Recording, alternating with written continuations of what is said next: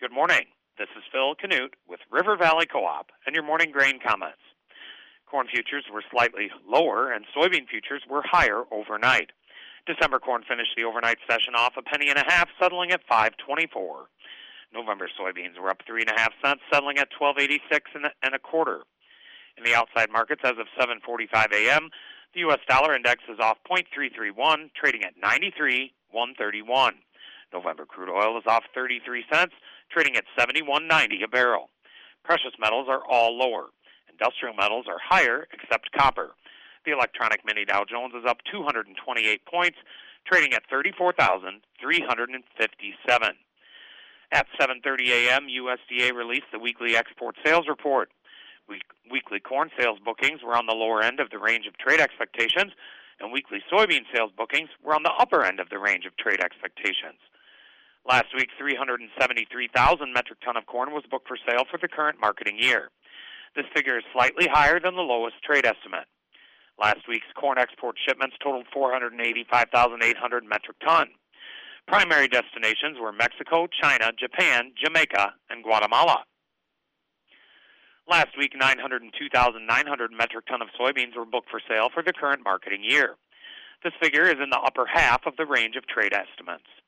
Last week's soybean export shipments totaled 274,400 metric ton. Primary destinations were Mexico, Japan, China, the Netherlands, and Malaysia.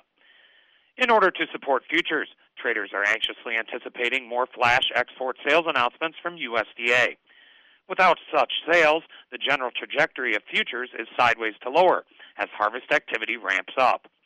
It is still far too early to hypothesize on what the national average yield will be. However, early reports from the field have generally supported the idea that there is a significant crop out there. Reports yesterday that the EPA is planning to reduce biofuel blending mandates added pressure to futures. There is yet to be confirmation of this from the EPA. The EPA is expected to make some kind of announcement with regards to biofuel blending mandates tomorrow, so stay tuned. Yesterday, the funds bought 10,000 contracts of corn, bought 6,000 contracts of soybeans, and bought 12,000 contracts of wheat. They are now estimated to be net long 201,260 contracts of corn, net long 54,950 contracts of soybeans, and net short 7,630 contracts of wheat. From a chart perspective, December corn finds initial support at Tuesday's low, 512 3/4, followed by the psychological $5 level, the September 10th low, 497.5, and then the chart gap from April 1st, 477.5 to 480 3/4. Initial resistance is at last Thursday's high, 537.5, followed by the key 550 level, and then the August 30th high, 558. November soybeans find initial support in the 1275 area, followed by the 3-month low charted on Tuesday, 1257.5, the 1250 level, and then 1240.5, the June 17th low. Initial resistance is at the overnight high, 1290 1/4, followed by the psychological $13 mark, and then 1308, last Thursday's high. Opening calls are mixed. And with all of that, have a great Thursday from your friends at River Valley Co-op.